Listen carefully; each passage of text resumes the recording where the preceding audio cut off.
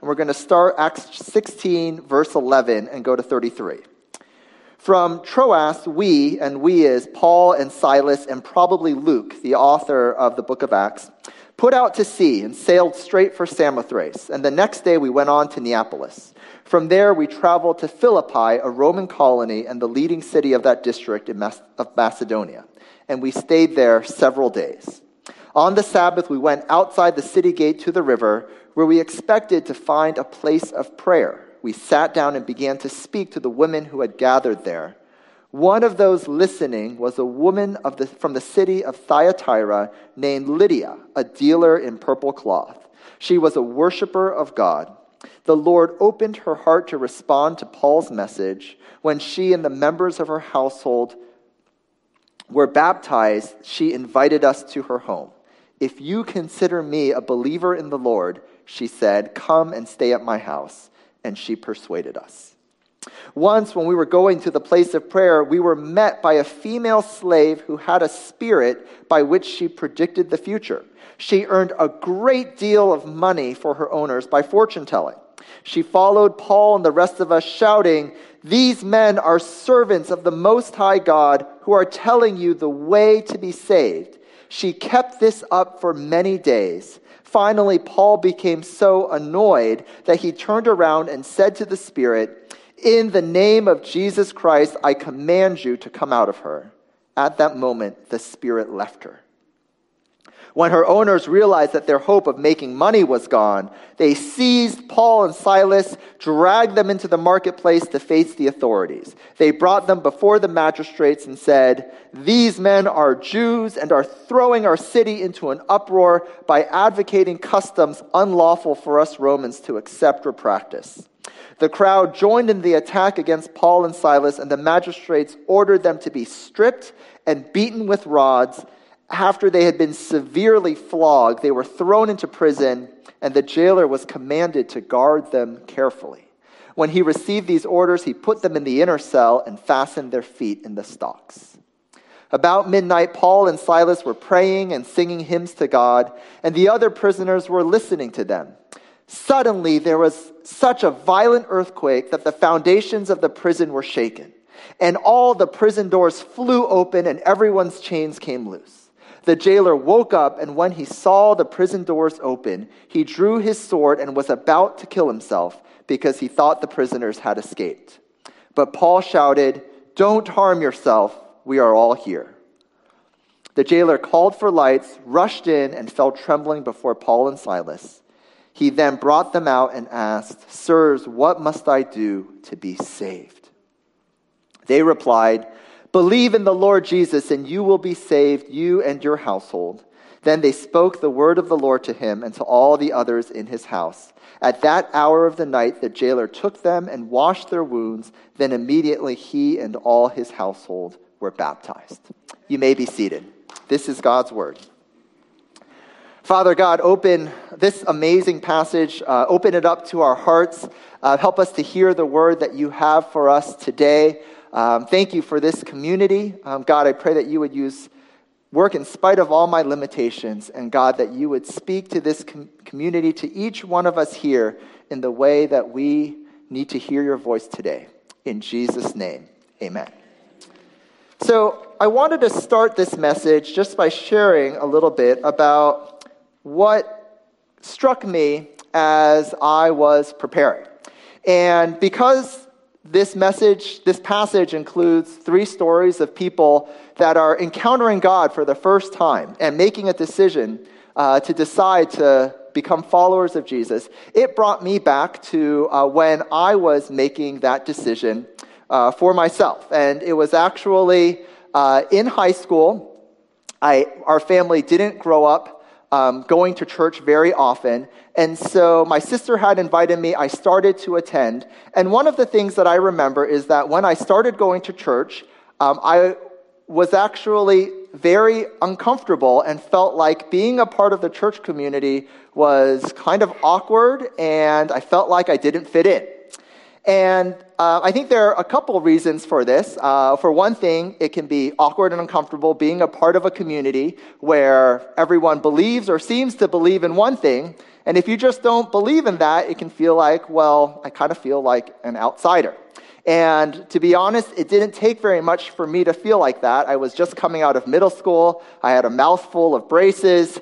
I had these really thick plastic frames that somehow I decided were the right style for me. They weren't like the black frames that people wear today. They weren't stylish at all. And so there were a variety of environments that I felt like an outsider. And, the places where I felt like I fit in, there were the environments where I knew kind of what it looked like to perform and what it looked like to belong in those environments. So, the environments, I was a pretty good volleyball player. I played for my high school volleyball team. And so I knew what good performance looked like in that area. I had friends there. That's where I felt comfortable. And as stereotypical as it is, I was a pretty good mathematician. When I was on the math club, I knew, what good performance looked like. I knew what it meant to fit in. I had a community there. But when I was a part of a church community and, was just visiting and trying to figure out what I believed, I didn't really know what it meant to perform well in that environment. And so it wasn't an easy environment for me to feel comfortable. And one of the questions that kind of came implicitly because of that was, I basically asked, is there, within the sphere of God's love, is there a place for me? The kind of relationship that I see other people having or claiming to have, the way that God is present and active in other people's lives, am I invited into that, or am I just an outsider? And one of the reasons why I thought that this is a helpful thing to think about is that I know that in a community like this, there are actually always people in our community who may feel like they're in the same place. You may be here and you may not consider yourself a follower of Jesus. Maybe you're here because someone made you come, maybe a spouse or a significant other, or maybe you're just here trying to figure out what you believe. And it may feel the exact same way. I'm in a place where the language that people use, the songs that people sing, the assumptions that people have, I just don't share them. And it can feel a little bit awkward or uncomfortable.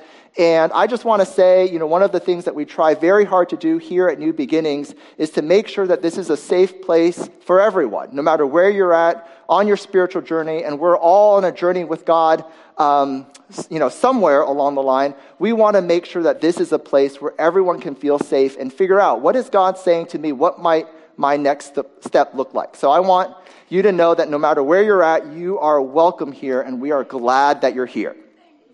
Absolutely, yes. But even for, those of us who would say, we're followers of Jesus, there are times when we're in a church community and we might wonder, do I really fit in here? And the things that I see in other people's lives, am I included in the sphere of God's love? And is the way that God works in other people's lives, does that apply to me also?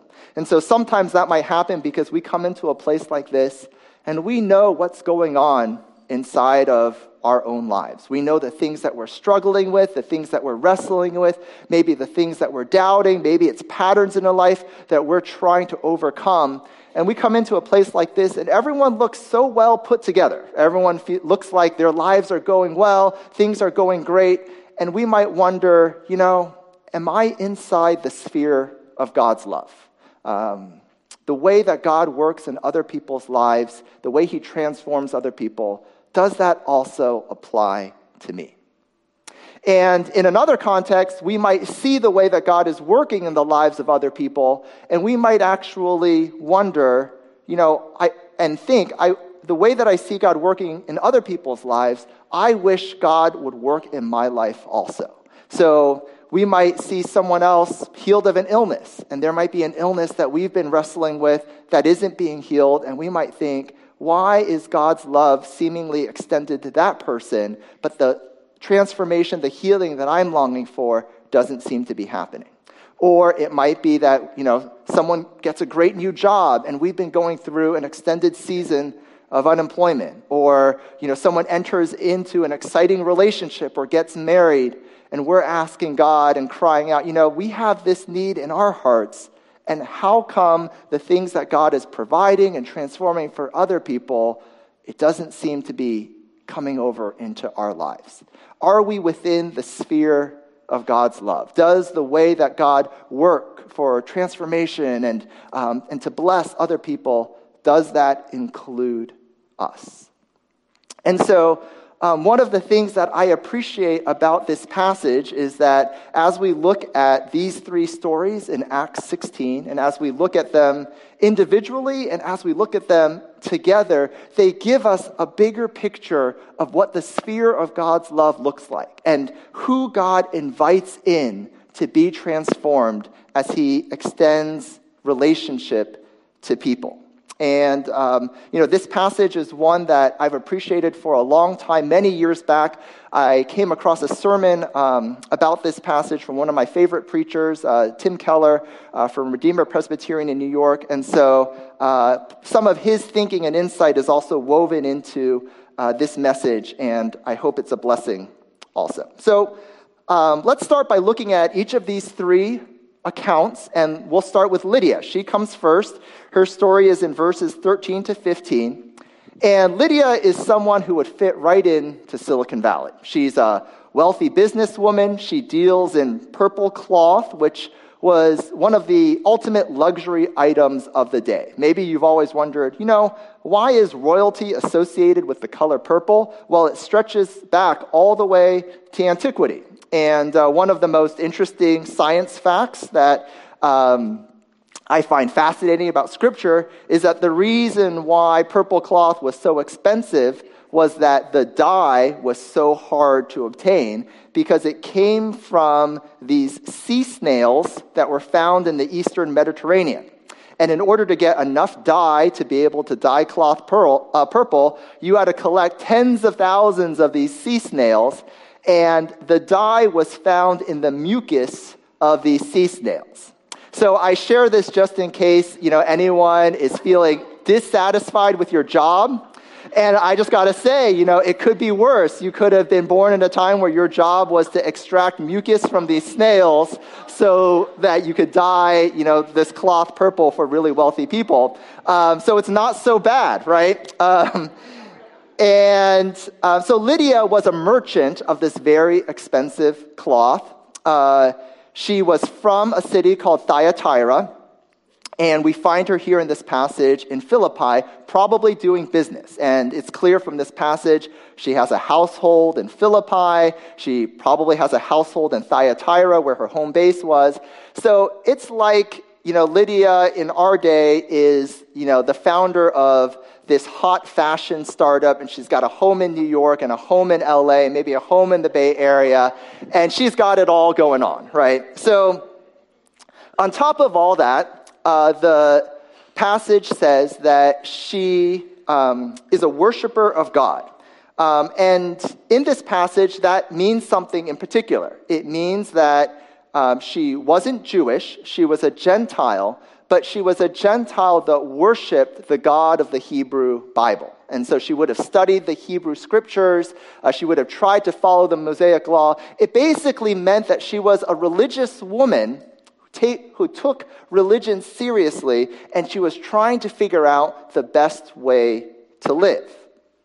And so basically this picture of Lydia is that she's a moral, successful person, and yet when she has this interaction with Paul, she encounters Paul, and Paul shares the gospel with her. He shares the message of who Jesus is. And when she hears it, her life is changed and transformed. She opens her heart and she finds that the message of the gospel is something that she desperately needs, and she responds to it. So the key of what we learn from Lydia is that unlike what we might sometimes think, good people, religious people, desperately need the gospel. And there are religious people all over the place. In every world religion, there are religious people inside Christian churches. There are religious people with religious mindsets that might not be a part of organized religion. But in general, religious people tend to have a common way of thinking. And that's, if I do the right things, if I live the right way, if I follow the right rules, if I live up to the right standard, whether it's a spiritual standard, whether it's some other kind of performance standard, then I'm a worthy person. I deserve good things. Then God or the universe or karma owes me the good life that I've earned. And so that might involve, getting the right job, finding the right person, having perfect kids, whatever it is that exemplifies, the good life for you. That's what a religious person would feel like they've earned by doing things the right way. So, of course, for people who have a religious mindset, if you're living that way and good things start happening to you, you feel very good about yourself. You start patting yourself on the back. You feel like, well, of course these great things are happening to me. I've worked so hard and I've earned them. And if you look around and see other people who are struggling, not doing so well, you don't tend to be very sympathetic because you feel like, well, clearly you didn't live up to the same standard that I lived up to. And of course, if you have a religious mindset and circumstances don't turn out so well, then you either feel angry or depressed. Because, if you feel like, well, I worked as hard as I could and I did everything that I'm supposed to do, and life still doesn't turn out well, then you can be angry at God or the universe for not holding up their end of the bargain to provide the good things that you deserve. Life isn't fair. Or you can just feel like, I must have messed up somewhere along the line, and now I deserve all these all the suffering and the poor circumstances that have come my way. So when we have a religious mindset, and it's easy for a lot of us to fall into this mindset because a lot of the world kind of pushes us into this way of being. God can be useful to help us get what we want. God can be respected. God can even be worshipped. But God is never intimate. God will never be the lover of our soul. And this is why religious people need the gospel. Because the gospel, the fundamental message of Christianity, completely reverses the religious mindset and turns it upside down. On the one hand, the gospel will laugh at the idea that we can earn or deserve anything. The gospel will declare, we are far more broken and messed up and self-serving and self-rationalizing than we can possibly imagine. But at the very same time, the gospel will declare that we are more loved and more accepted and more forgiven than we can possibly imagine. That before we try to do anything good or earn brownie points from God because of our good behavior, the gospel says God already loves us. God already offers us his free gift of grace and salvation, not because of what we've done or what we deserve, but simply because of what God has already done through Jesus on the cross because of his extraordinary love for us. And so where religion is constantly telling us, do this, do this, do this, the gospel says, it's already all done. God already loves you. And the gospel, when we hear this and understand it, it transforms our lives from the inside out. We don't have to start with behavior and performance and trying to look good for other people or for God, but we can start by entering into God's love, to know that he unconditionally loves us and accepts us and forgives us. And as we lean into that relationship with our loving Father, then we're truly free to live in a way that reflects that relationship. So you might say, well, how do I know that this is really true? And I would argue that God has actually woven this dynamic even into all of our human relationships. That the best relationships that we have are the ones where we know that we are loved and accepted and embraced just for who we are. Not because of how well we perform or how much money we earn or, how funny we are or, how nice we can make things for another person. Just for who we are. And when we experience a relationship like that where we are loved unconditionally, it's easy, it's a joy, it's a delight to respond in turn and to care for and love the other person in return. And the worst relationships that we have in our life are the ones where we feel like we're constantly tap dancing for someone else's benefit. We're trying to prove that we're worthy of being loved. We're trying to prove that, we're worthy of someone's high opinion or acceptance. And if we have too many relationships like that in our lives, it's like poison for our soul, right? So we know this. We know what kinds of relationships we need to thrive. And we find the ultimate reflection of that in our relationship with God, in the relationship that God offers. So when we look at Lydia, we see the truth that God desires to transform religious people through the message of the gospel. When we hear the message of the gospel, it clicks for us because we recognize this is what I've been missing, just like Lydia. And we can recognize the unconditional love that God offers is exactly what I need. And something will leap inside of our heart and we say yes to that. And it can transform our lives. But the transformation that God offers isn't limited to religious folks.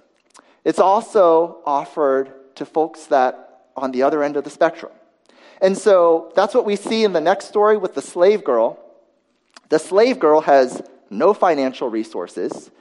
She's not a religious seeker at all. In fact, she's a slave. She's the property of human masters. And instead of being a spiritual seeker and a moral person, she's spiritually and emotionally oppressed. She's demon-possessed. And what we find in her account is that not only does God transform religious folk, God also transforms the oppressed, the wounded, because God has the power to heal and to deliver and to set free. And so what we see for the slave girl is that she doesn't need someone to tell her the gospel message. In fact, of all the people in this passage, she actually knows the most. In her condition, she's the one that's following Paul and Silas around, saying, "These are the servants of the Most High God telling you how to be saved." And Paul and Silas aren't really looking for this kind of entourage. And so, she's kind of getting in the way and a distraction. And so ultimately, they look at her and they realize it's not like she needs the gospel explained to her in the way that Lydia did. What this girl needs is an encounter with the power of the Holy Spirit to free her and to deliver her. And so Paul looks at her and speaks to the spirit that is within her and says, "In the name of Jesus Christ, I command you to come out of her." And in that moment, she is set free. So one of the things that I love about this community, and I know as someone who's been a part of this community for years, is that there are scores of people here that would say, part of my story of walking with God has examples that are similar to what this slave girl experienced. That maybe it was substance abuse or addiction, or maybe there was an emotional stronghold or a pattern of behavior that I was struggling with, and I was at the end of my rope. I had tried for years to overcome it on my own. And it was only when God intervened and stepped in through the power of His Holy Spirit that I was able to experience freedom. And I know there are stories, among our leaders, on our staff, and I would count myself in that story too. When I came and started to follow Jesus, initially it was more of a Lydia thing. It was more, I had questions in my head about, is the resurrection true? I read all these books. There was a part of the gospel message and the unconditional love that God offered that spoke to me, and I made a decision to follow Jesus. But very shortly after that, I realized that there were all these patterns in my life that had built up through adolescence, and they were causing feelings of guilt and shame in me. I was hiding things that I was doing on my own from other people because I didn't want them to know. I felt like they would look down on me. And I was trying as hard as I could in my own time to break these patterns of behavior and to change the way that I was living. And I realized that I couldn't do it on my own.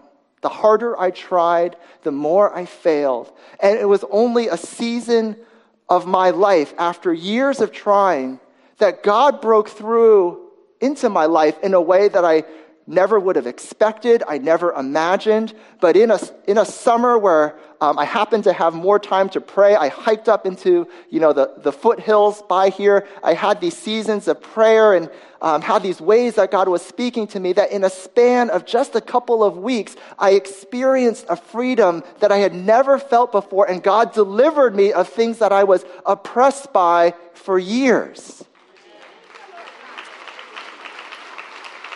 And that transformation is a part of the story that I carry with me as I walk with God. And I know that there are countless other stories that are just like that.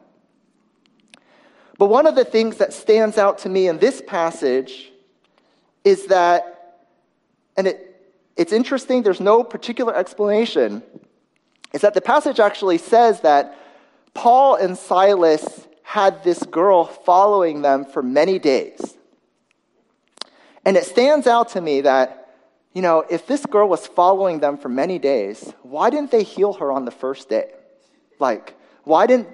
If you saw someone who was spiritually oppressed, wouldn't you feel led to speak into her life? And they clearly, they were able to use the name of Jesus with authority and to deliver her. And so why was it many days before they chose to do that? And there's no clear explanation in this passage.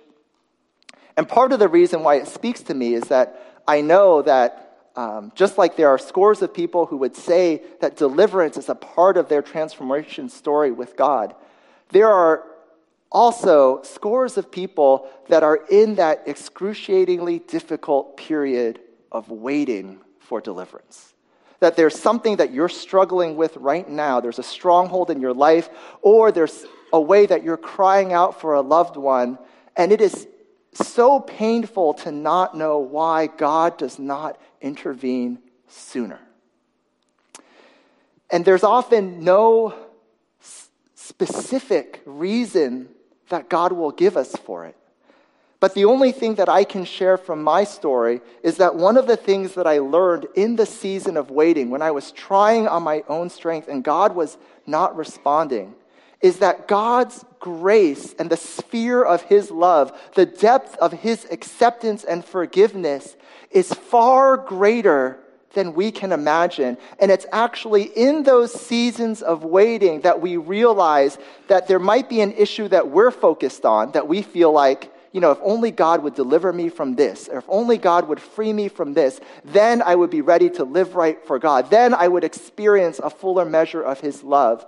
And it's actually in the season of waiting that God teaches us, my love is there all along. My grace, my acceptance, my embrace of you is actually in the midst of the struggle, that you don't have to get cleaned up for me to love you and to come into your life. I will come alongside you just where you are. My grace is sufficient for you before and after I show my power to heal you and set you free. And so it can broaden our view of the depth and expanse of God's love. And I think that's why, as a community, we can put all of our stories and our prayers together and to know that God is a God who can deliver and set free. So, with Lydia, we learned that God transforms those who are religious through the message of the gospel. With the slave girl, we learn that God transforms those who are wounded and oppressed through the power of God to heal and to set free. And then we get, two women, then we get to the Philippian jailer, the man. Okay, so the good news is that in this passage, even men can be saved. It's good news. And the man this jailer is actually quite different from Lydia and the slave girl, because he really has no spiritual component at all going on in his life. He's a very practical man. We see in the way that he treats Paul and Silas as they're thrown in jail, he could really care less about their suffering. He was probably, almost certainly, a Roman soldier, so he kind of has a soldier's view of the world. So he wants to take care of himself. After work, he wants to grab a drink, watch the game. He wants to live life on his terms. He's not super idealistic, doesn't want to change the world, just wants a good life for himself. And in this passage, we see the jailer transformed, but it isn't because Paul and Silas preach a great message about the gospel. And it isn't because he has this issue that he's struggling with internally and God delivers him from it. The way that the jailer is transformed is because he sees a radical grace and generosity at work in Paul and Silas as God's people. And he sees radical grace at work in a way that he's never seen before, that he can't explain, and he realizes that there's a better way to live that he desperately wants. And so, two specific things that he sees, that he witnesses. The first thing is he sees Paul and Silas react to suffering in a way that he's never seen before. So Paul and Silas, the passage says that they're severely flogged and beaten by a rod. So they show up in jail, they have wounds over their body, they're probably bloody. The jailer could care less. He knows they're hurting, but his only responsibility is to make sure that they don't escape. So he throws them into jail. And that night, he hears them, but they're not cursing out the jailer because the jailer has been so cruel to them. They're not crying out in fear, not knowing what tomorrow will bring. They are praying and praising God in the midst of their suffering, and the jailer has never seen anything like it. So one of the things that is clear, so remember what we talked about with Lydia? It's clear that Paul and Silas are not just merely religious, right? If they only had a religious mindset, they would either be furious at God, right? Like, we're trying to serve you and you let us get beaten and thrown in jail. How is that fair? Or they would be, totally depressed. Like, we must have screwed up and missed the boat somewhere because, what did we do to deserve this?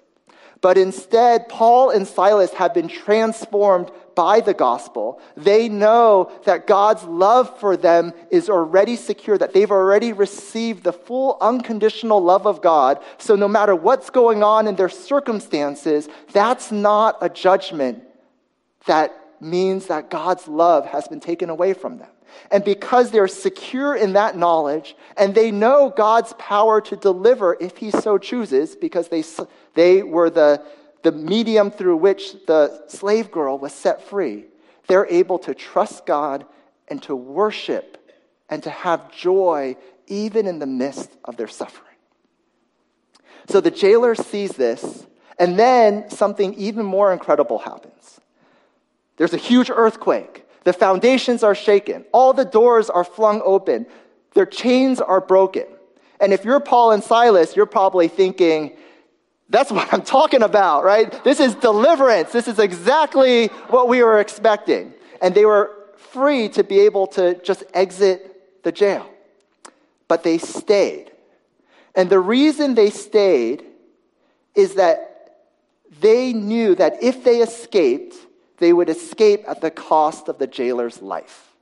Right? This is the way that it worked in Roman times. You were responsible for guarding the prisoner. If the prisoner escapes, then it's on you. Your life is forfeit. You're going to die. And that's why the jailer, when he saw the doors open, he drew his sword and he was ready to kill himself because he knew that he was a dead man. But Paul and Silas stop the jailer. They say, don't hurt yourself, we're all here. And Paul and Silas live out the radical grace of the gospel. They didn't save their own lives from this temporary prison that they were in at the expense of the jailer's life, because they knew they had already been saved by God for all eternity at the expense of Jesus' life.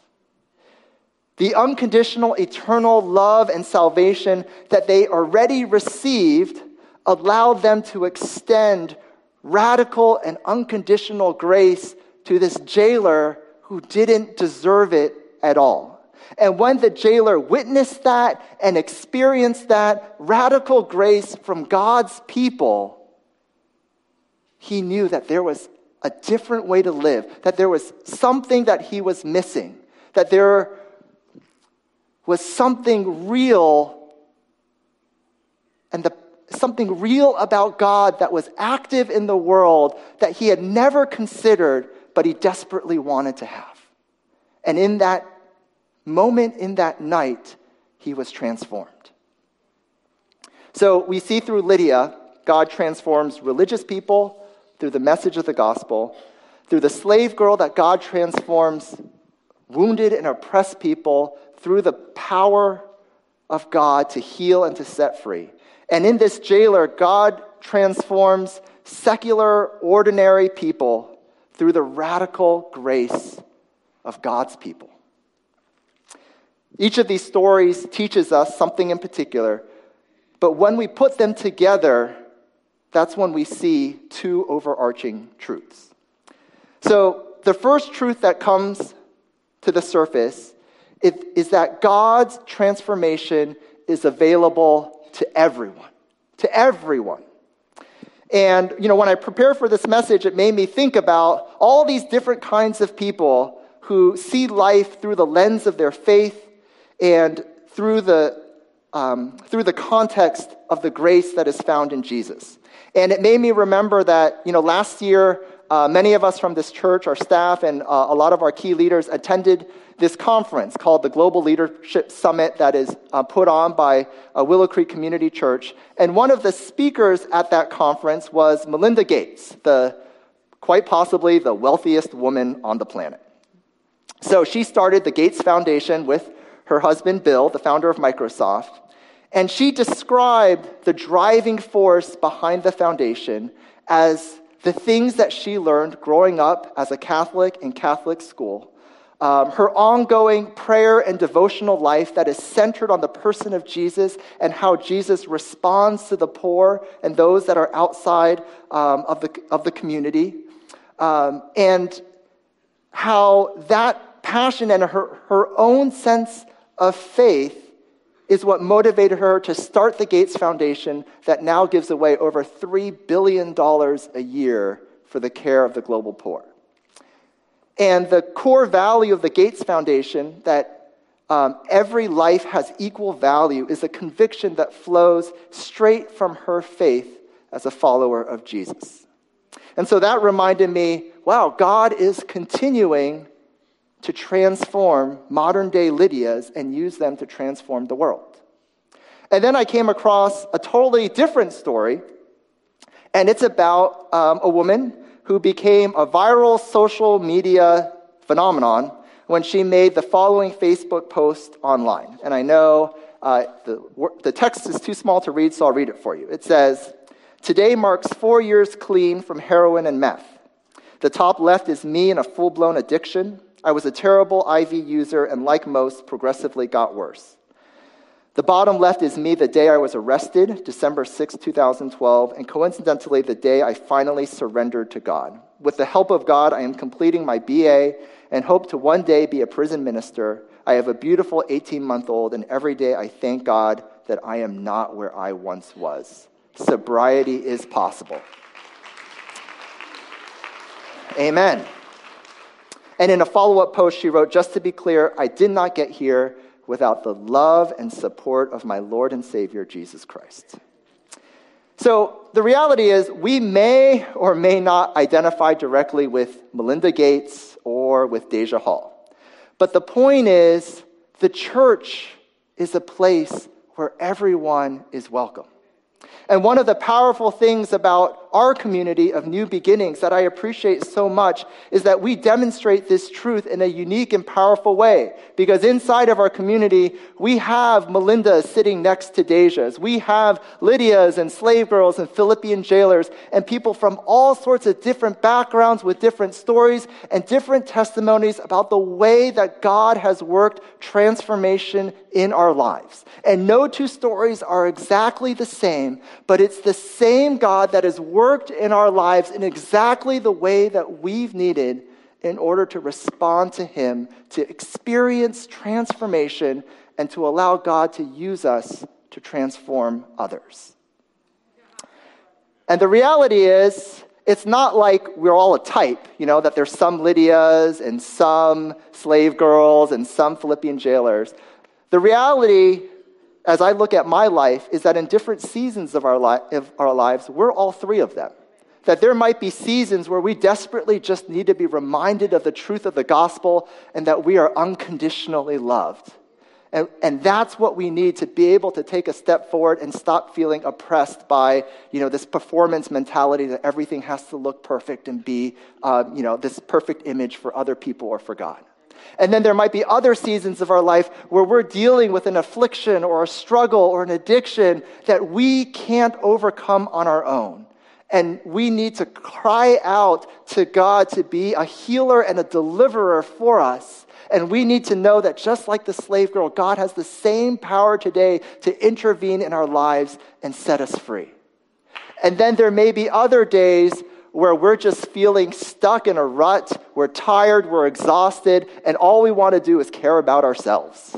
And we actually need to see the radical grace and generosity at work in other people in our community to be reminded that God's purpose and plan for our lives is bigger than ourselves. And we need to be inspired by the incredible grace we see at work in other people to break out of that rut and to follow God with renewed energy and strength. It's all of these stories tied together that remind us that God's transformation is for everyone at all times. He loves us. We're inside the sphere of His love. The very last thing that I want to highlight before I finish. So the last truth that we see when these stories come together is that God's grace is bigger than we can imagine, and He uses all of us in His story. So one of the things, we've looked at a lot of different stories in Acts, and one of the things that you see in the book of Acts, if you read the whole thing together, is that one of the tensions in this book is the struggle between Jews and Gentiles. And this question that the early church was asking, what kind of person do you have to be in order to be loved and accepted by God? And it was a very understandable question because Jesus was Jewish and all the first disciples were Jewish. And so the early church started in Jerusalem and everyone who was following Jesus was Jewish. And so they assumed if you want to be a follower of Jesus, you have to become Jewish first. But the message of the gospel started getting out, and Gentiles started responding, and they didn't really want to be circumcised and do some other stuff. And so this question arose. And one of the reasons why it was so hard to answer this question is because there was this prayer that Jewish men would pray every morning around the time of Paul. It was a part of their morning devotionals. And the prayer went like this: I praise you, God, King of the universe, that you did not make me a Gentile, a slave, or a woman. And it wasn't that, there was something especially wrong with Jewish culture. There was the sense of ethnic superiority by all the cultures in that time, Roman culture, Greek culture. There was patriarchy that was all over in that time.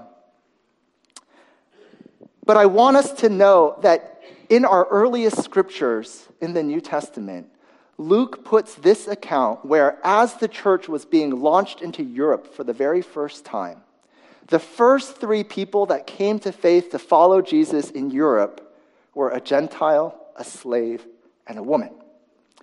And Luke is writing this into our scriptures to make it clear that the heart of God is for people who are normally outsiders in this world to be brought in to the center. And that those who are normally marginalized in this world, God has a heart to embrace and to lift up and to seat in a place of honor in his kingdom. And so the church has not always lived up to this, but the presence of Acts 16 in our Bibles reminds us that this is the heart of God for his people, that we are called to never give up on ourselves or never give up or judge other people outside of our community, that somehow God isn't going to be able to reach them or they're not included in the activity of God's redeeming love. But we are called to remember that God's grace and love and mercy are bigger than we can imagine. They blow our categories out of the water, and that God is working for salvation and transformation for us and for this world. Let's pray. God, open our hearts to your word this day. Change us from the inside out because of your gospel. We pray this in Jesus' name. Amen.